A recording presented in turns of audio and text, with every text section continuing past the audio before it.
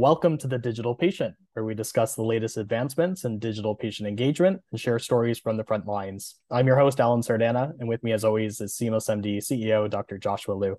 Today, we're joined by our very special guest, Michael Minero. Mr. Minero has over 25 years of experience, 22 of which were focused on digital health.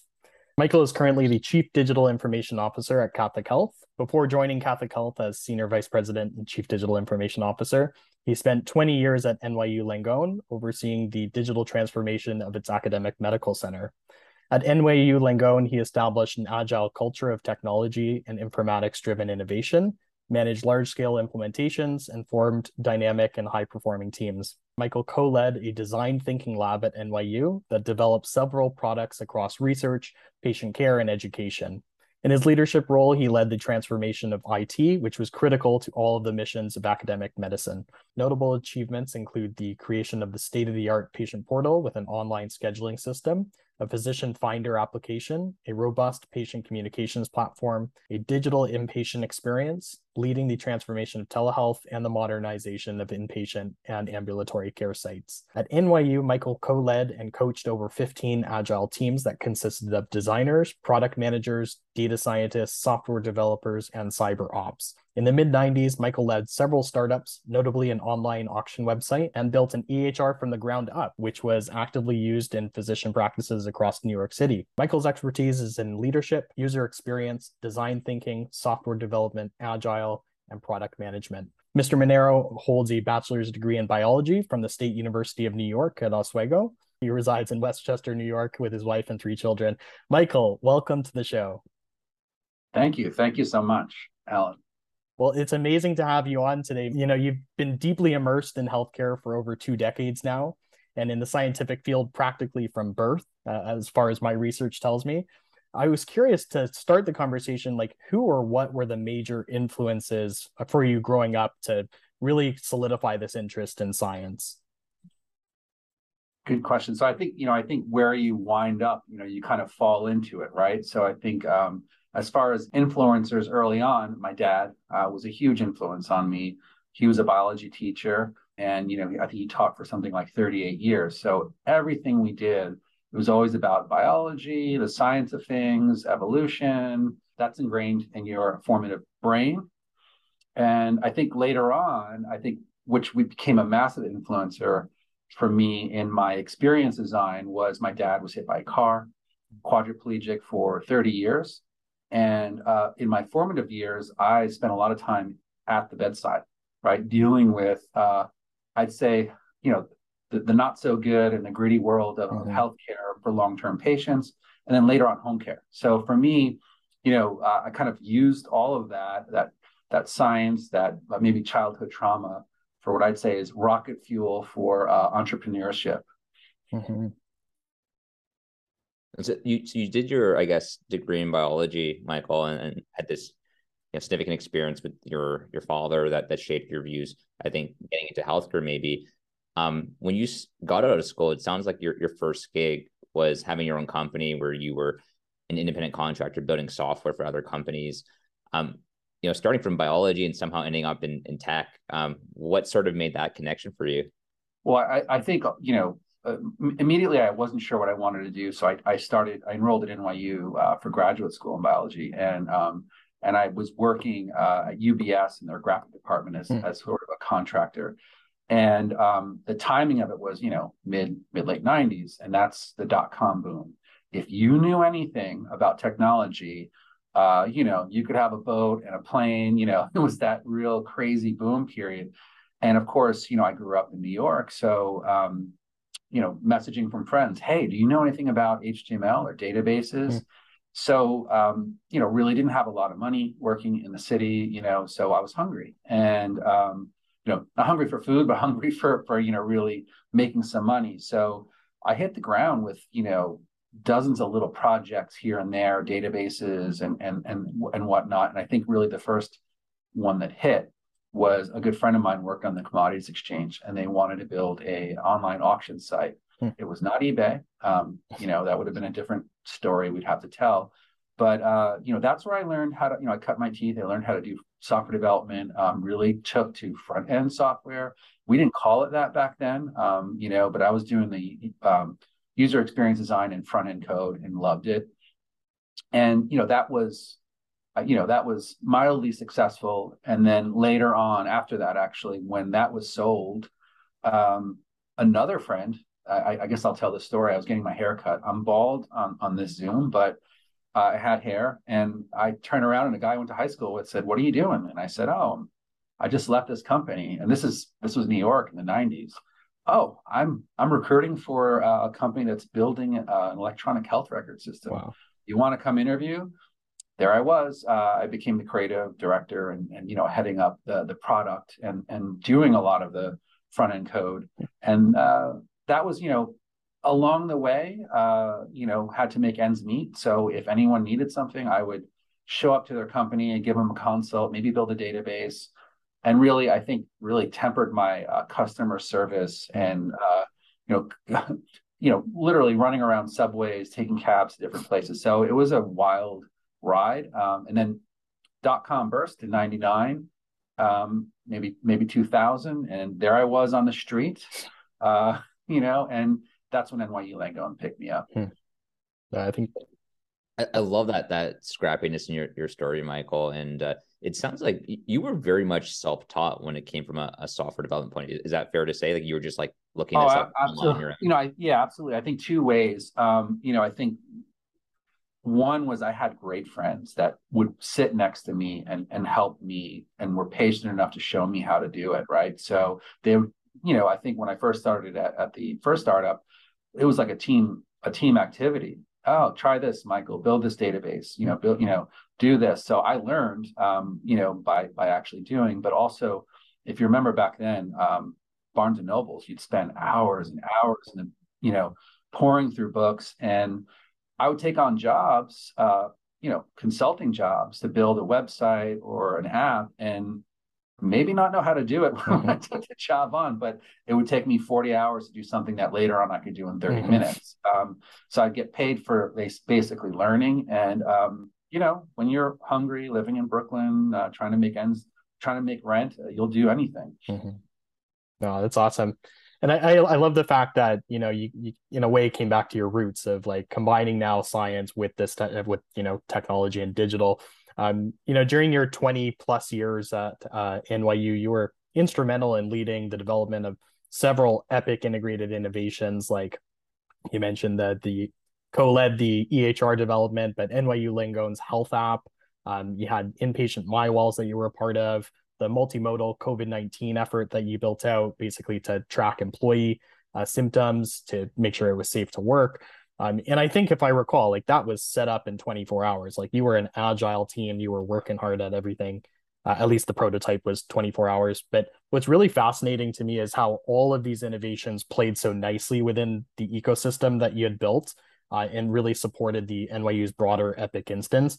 I'm curious, what innovations were you most proud of during your time back then? And how did that knowledge really propel you to where you are today and where you're going tomorrow? Yeah, so I think just a couple of things. I think as far as the ability to innovate, I think, NYU has a very strong CIO, this guy Nader.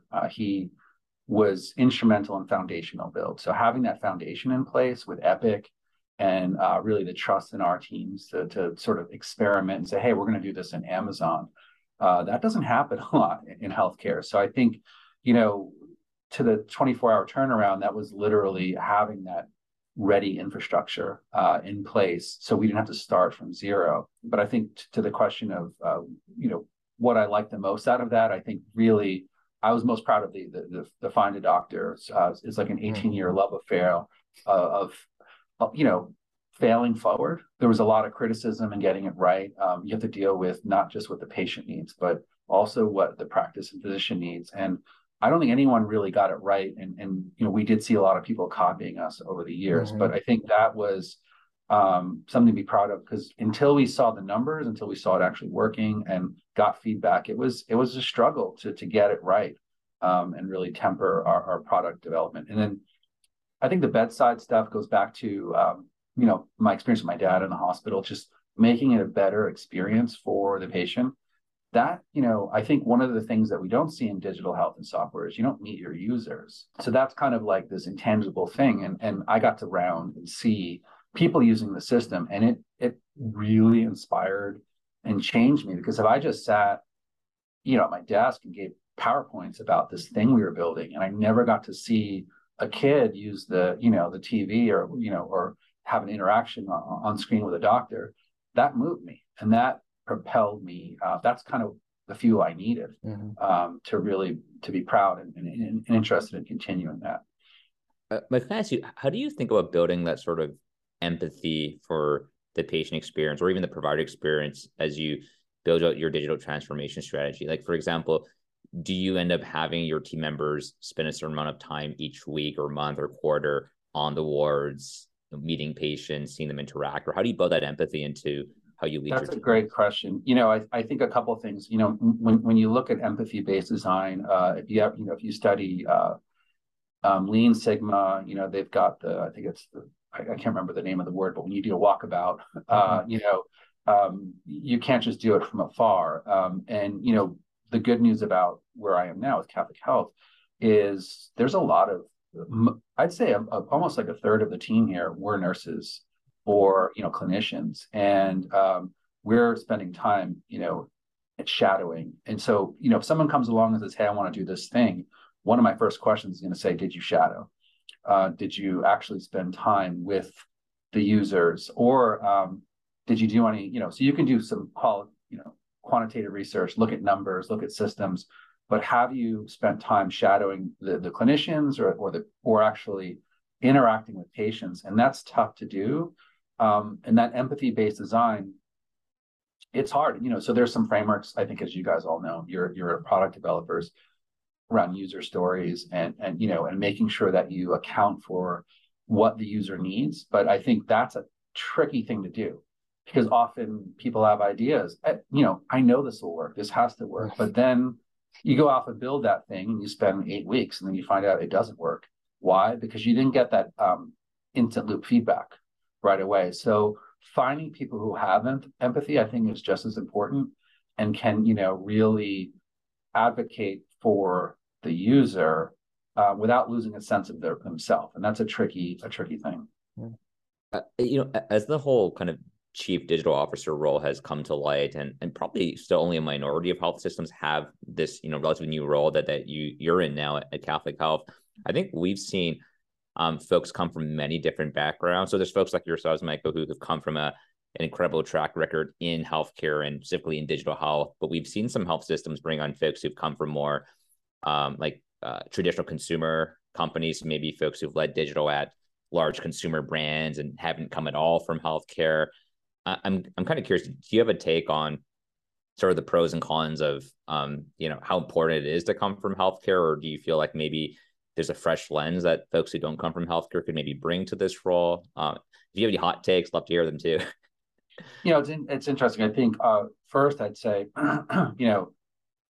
there is definitely a craft knowledge to healthcare and working in the system. There's also an aspect of being in an industry too long and not seeing other lenses, right? So I think, first and foremost, I'd say smart people who have an open mindset and come in with humility and not just saying, well, this worked in pharma or this worked in, I'm in life sciences. That's a tricky thing, right? So I would say, play to the strengths. Some folks will come in and have a really strong background, but when you're in the CDIO role, I think it's more about the leadership you have, and not being the idea guy. So, and when things come up, if you do have that deep craft knowledge, you've probably already solved those puzzles before. That's where I'd say, as far as pros and cons, you're going to have an edge coming out of healthcare. You're going to have an edge coming out of other industry because you're going to bring a lot of the learnings here. So I'd say it's a really good mix. Depends on the person. It could be favorable or unfavorable, depending on that person, their mindset, and perhaps, some of their experience. That's fair. Yeah, it makes a lot of sense. And actually, speaking about people from out of industry that are coming in and maybe trying to disrupt in a digital context, you actually wrote a recent LinkedIn post that I wanted to dig up. It was regarding big tech having challenges in healthcare. And you asked the question, why do the juggernauts keep failing in health tech? and went on to explain how disruption works so well in other tech verticals, but they had this very user-centric, customer-driven success. That healthcare has this twist, which we're kind of hinting at, where the consumer is only one part of the success. The winner has to find a balance between the EHR, the payer, the health system, clinicians, regulatory. Like there's so many stakeholders involved. So I'm curious, how does this intricate balance between stakeholders, and sometimes they have different goals, how does that influence your decision making when it comes to innovation, building new products? Well, it's tough. When I wrote that, it was, I think everyone loves to see success. Nobody wants to see any company go through something and not succeed. Everyone wants a success story. And I do think they're having successes, but I think that, maybe their iteration is just so macro, so large that it's way more visible. I mean, if you look at even, product development I've done over the years, if you saw all the failures, and it was on, the front cover of a magazine or whatever, that's very, we see everything. So there are a couple of aspects and things to look out for. One of them, kind of like a completely different industry, is like if you look at movies, right? You have some of these movies, it's going to be a blockbuster. They put in $100 million. Why didn't it work? Yeah. Right? Sometimes the producers get overly engaged. Maybe the script is bad, right? So why doesn't just throwing money or a framework? I love thinking about this, like looking at different industries or even sports teams. I think at one point the New York Rangers had the best players, basically in the league, but they weren't winning. So that doesn't mean that you're going to win. So I guess, so let's unpack that. Why doesn't it work out? So I think a little bit of what we were talking about earlier, having the craft knowledge is super important, and making sure that you get those lenses.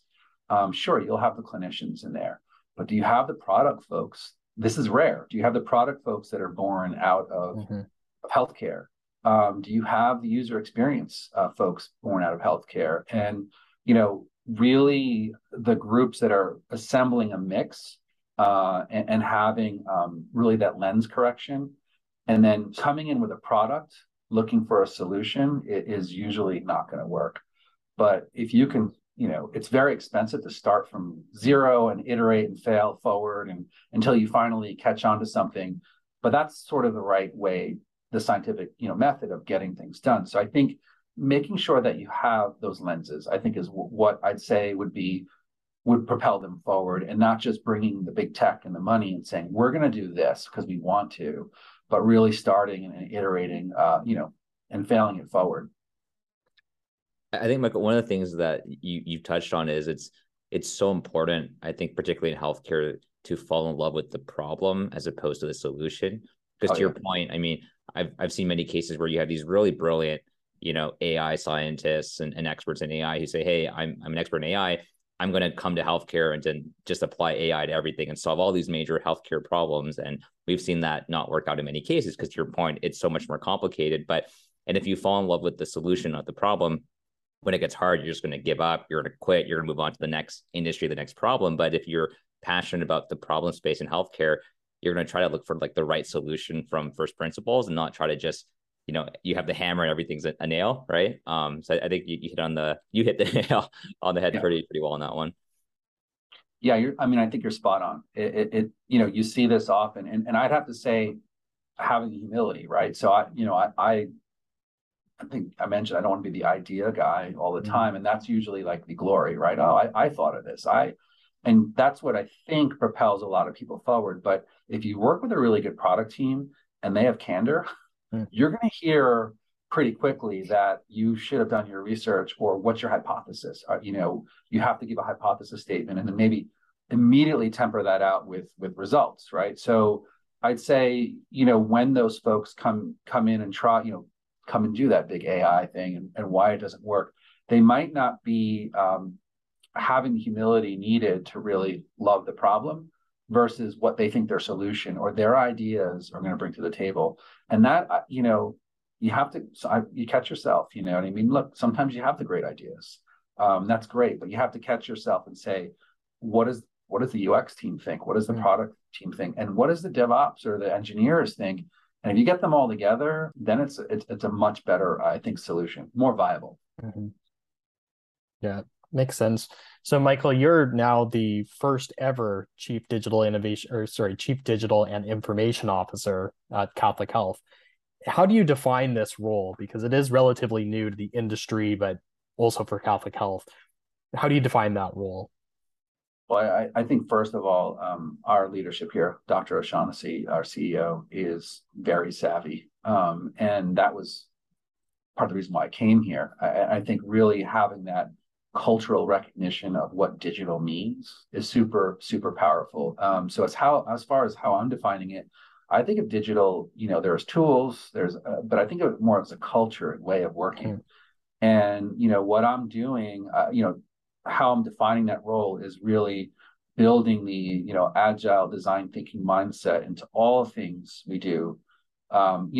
Whether that's infrastructure, DR, cyber, or Epic, or working with vendors on products to really think about outcomes, aligning on those, and how can we evolve in an iterative way. That to me is digital. That's, I think, bringing the digital, and of course you've got your engagement and your digital front door and all of the things that come with digital. But if you're going to have the 5-star best in class Amazon journey or Uber or Delta, whatever it may be, you've got to have that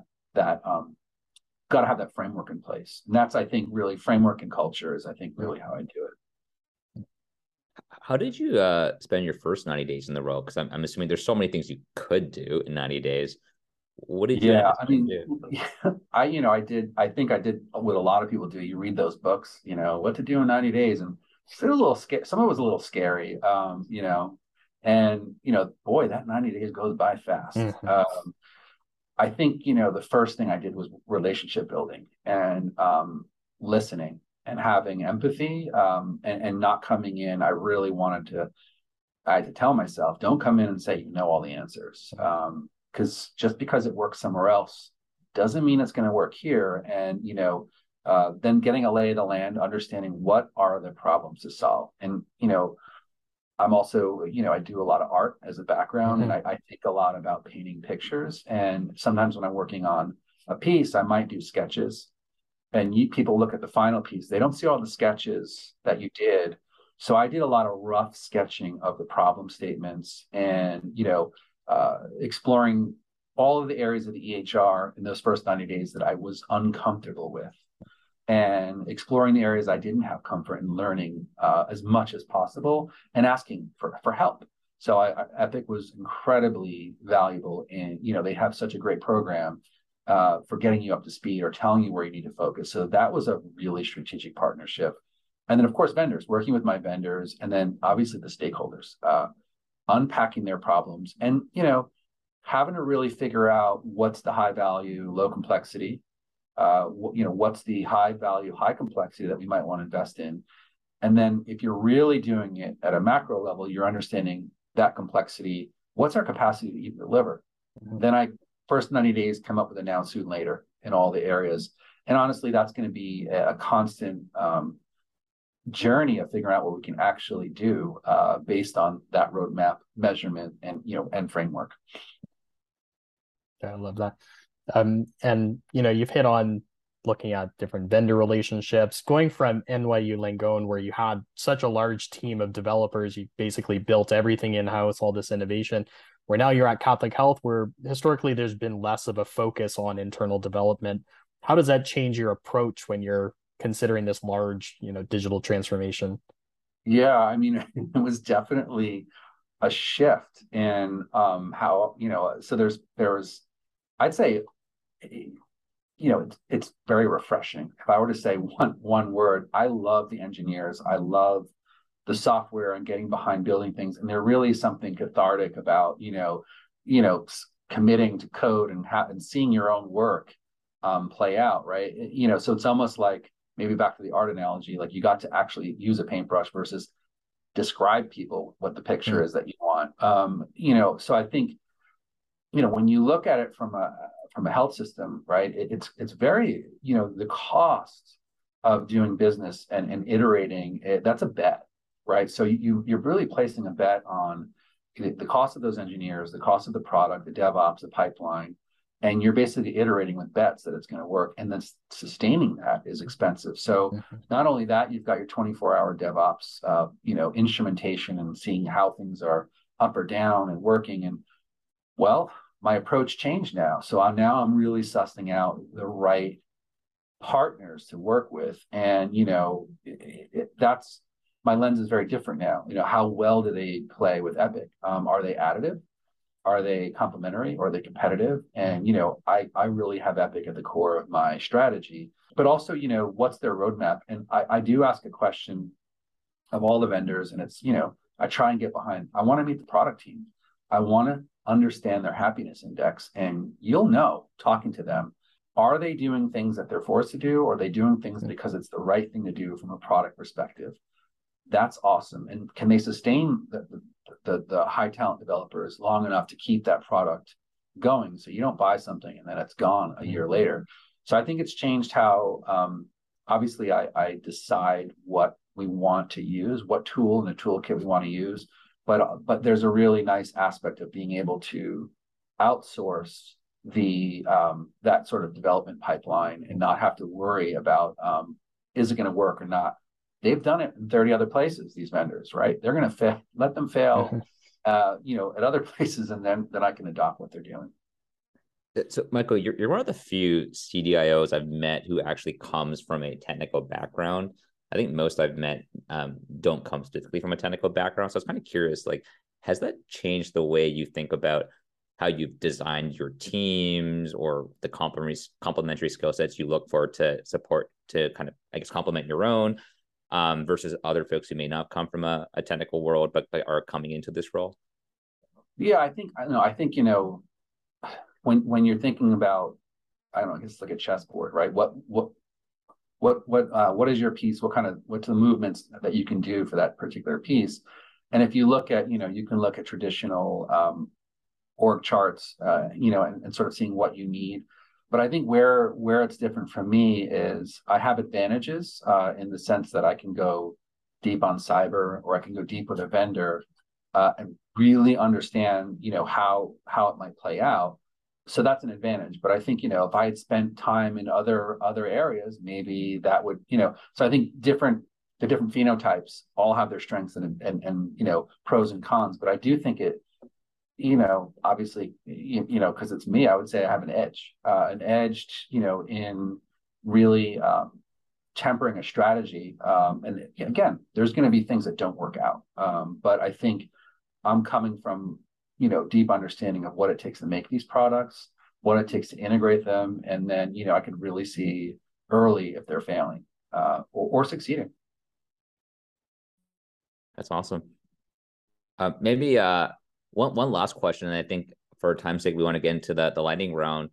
We've seen explosion, especially since COVID, of patient-facing innovations, whether it's chatbots, digital care journeys, remote patient monitoring, all kinds of things. What are you most excited about lately? So there's some things that I guess exciting. There's things that I'm like deeply interested in. I guess everyone has their passions that they want to geek out about.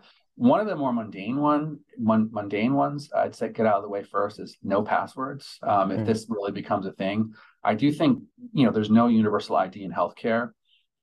So that's kind of like one of those ineffable things that people don't really equate to the larger problem sets, right? Access, whether it's logging into your portal or just the disambiguation of your patient data as who is this person? What is the data? So getting into things and passwords, big problem. Also, cyber. That relates to cybersecurity and a lot of the issues we're having there. So that I kind of am looking forward to seeing that change. You brought up chatbots. I do have an analogy, and maybe just because I'm out here in Long Island, if you go to the beach with a ham sandwich, what's going to happen? Seagulls are going to come around, right? Right now, as a CDIO, the amount of chatbot, AI, or digital front door companies out there, it's like seagulls, and it's hard. Yes, it's hard to like find the right one. There's so many, and they've got some really strong game coming in with the marketing but I do think that it is. The industry, I would consider, as far as chat goes, is still nascent. I think where it's complex in healthcare, and I think what's happening is people have this now instant, this instant, I need things, Amazon Prime, I can get something later. If they don't get an answer right away, but operationally speaking, it's hard to have, you can have the basic things like medication refills, or are you coming or not? You can have two-way texting. But if you look at chat evolution, it starts with one way, then it goes to two-way, then you get into NLP, right? And then, of course, what we were talking about earlier, you've got to think about regulatory and compliance, and then opting out. And then, okay, if you've got 4 platforms doing this, are you orchestrating all of those regulatory and compliance things across the house? Boy, it gets complicated. So that, I think the growth and evolution of that is really kind of it's slow, because it's going to get complex. And then anyone who's in healthcare knows that navigating care isn't just, I need to see a surgeon. No, what if it's a generalist? What if they don't have that subspecialty? So there's a lot of data and sort of like fuzzy logic, if you will, that needs to go into these. So I do see it as it evolves, it's going to get better, and as we take it on, it'll get better. But I think you asked me what I'm excited about. I'd say the other things are, RPM, remote patient monitoring coupled with telehealth. Back to my story about my dad. I watched him struggle. I'll never forget when he got a straw to change a channel, how excited we were. So anytime you bring something to the family, to the home, and you stop them from schlepping to the hospital. Obviously, we want to reduce readmissions, but like the impact on a family and just what it does to the patient. So to me, keeping people from home, sending data back with remote patient monitoring, and having those telehealth visits excites me on a personal level and a technology level. And I think it'll change the game as it, I was reading about smart mirrors and smart toilets. This is maybe the future, I don't need a mirror to tell me how unhealthy I am. That's, mirror, mirror on the wall, no thanks. But, so I do think the RPM is very exciting. And look, we can't deny, this is used interchangeably, machine learning, AI, and RPA, the automation, really. And I think that the operative word there is automation. Looking at efficiencies, where can you take care of the mundane so that our staff and faculty or, physicians can spend time with the patients and not dealing with, you look in revenue cycle, billing. These are exciting to me because there's so much waste. And if we can reduce that, it doesn't have to be that thing, doesn't have to be that story, that everyone wants around, AI for care or for decision support. Sometimes you could save the hospital millions of dollars, and that's exciting to me. But of course, yeah, the AI, as it pertains to imaging and helping physicians, I think that's amazing. Yeah. And I look forward to that, and working with strong vendors in that area. And just last, you asked me what's exciting. It just popped in my brain. Seeing a new generation of product-oriented people that are coming out of healthcare versus coming into, I think, we're kind of at that point where product's about, 10 years old. You're seeing people that are, they go to startups mostly, but I do think there's a fresh batch of people emerging that are really going to change the game wherever they go. And that's kind of exciting. Oh, that's awesome. Yeah. Go ahead, Alan.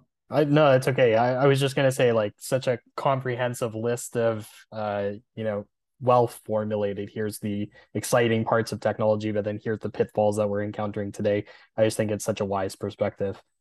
Yeah, I love that you touched on even like patient identity management and how do we reduce friction to patients using the technology you want them to use. I mean, people just move on to the next cool, sexy innovation, but you're like, no, hold on, let's reduce friction to adoption. I love that. Yeah. Well, look at the early phases of, remote patient monitoring, right? Okay, you send something home. then the patient's got to log into that, then they got to log into their portal, then, poor grandma, she's got to deal with all these passwords, oh boy, right?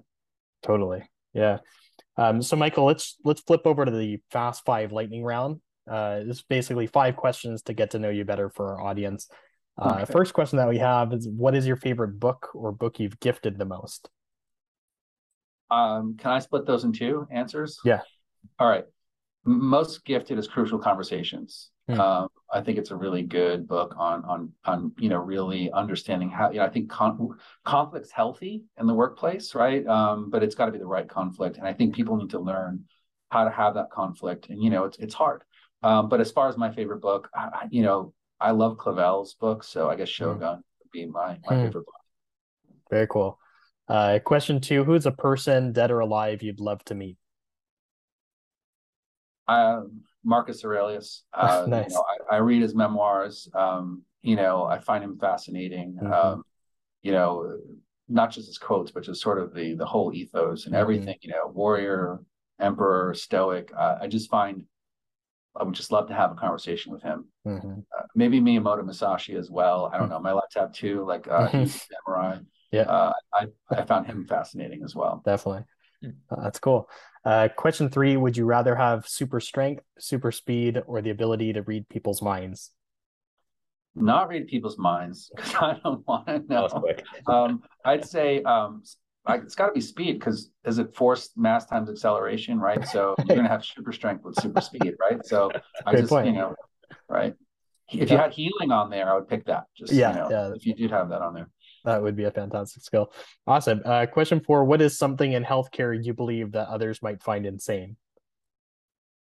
The complexity. When I talk to people about, look, you guys probably have this too. What do you do? I work in healthcare IT. Then they start asking you about what the latest Windows to get, and I'm like, oh, that's great. I might know a little bit about there, but I don't think, look, there hasn't been any movies, or maybe there's a couple of movies around startups, but boy, is healthcare complex. Digital health. I think Judy, the head of Epic, had a really good T-shirt she wears. Health IT is harder than rocket science. I might be misquoting it, but she mentioned it at one of her conferences, and the shirt sold out in like 10 minutes. That's awesome. But it is really complicated. So that I would say that's what people would find the most insane. Yeah, I always say, like, just spend one day in a hospital. It'll blow your mind if you haven't been in one. It's nuts. Yeah. All right, Michael, last question that we have. This is a pandemic lockdown related question. What is one hobby or activity you've gotten into since the beginning of the pandemic? Definitely. I picked up a paintbrush for the first time in 20 years, and I got pretty into it. And then I'd say walks in the woods with my wife, family. Just love it. So that's my pandemic things that I think just changed the course of my life again. Doing them. No, that's awesome. I know. Are you a Bob Ross? No, who doesn't like Bob? How do you not like Bob Ross? Right. But I'm more of a, so I picked up watercolor because I could do it with my kids, but it's really kind of like the time. You can literally do a whole piece in an hour. And I'm pretty messy. So if I did oil, forget it. I'd have nothing. I don't think I'd be allowed to live in the house. And then acrylics are expensive. So I just, picked up and I YouTubed it. Here I am YouTubing stuff. So that's cool. Hey, so you're a Monet. That's awesome. Yeah, maybe not as good, but that's so cool. Well, awesome. Michael, just being mindful of your time, we'll wrap it here. But thanks again for coming on the show. Honestly, you've shared a lot with our audience, and I think just your perspectives on healthcare and especially digital health is just so unique, from being completely immersed basically from the beginning of digital health in healthcare. So it's been really awesome to have you on the show. That's a wrap for this episode of The Digital Patient, hosted by Seamless MD. You can follow us on Twitter @SeamlessMD. And if you like the podcast and you want to learn more, visit www.seamless.md. Michael, again, thank you so much. Thank you, guys. Thank you.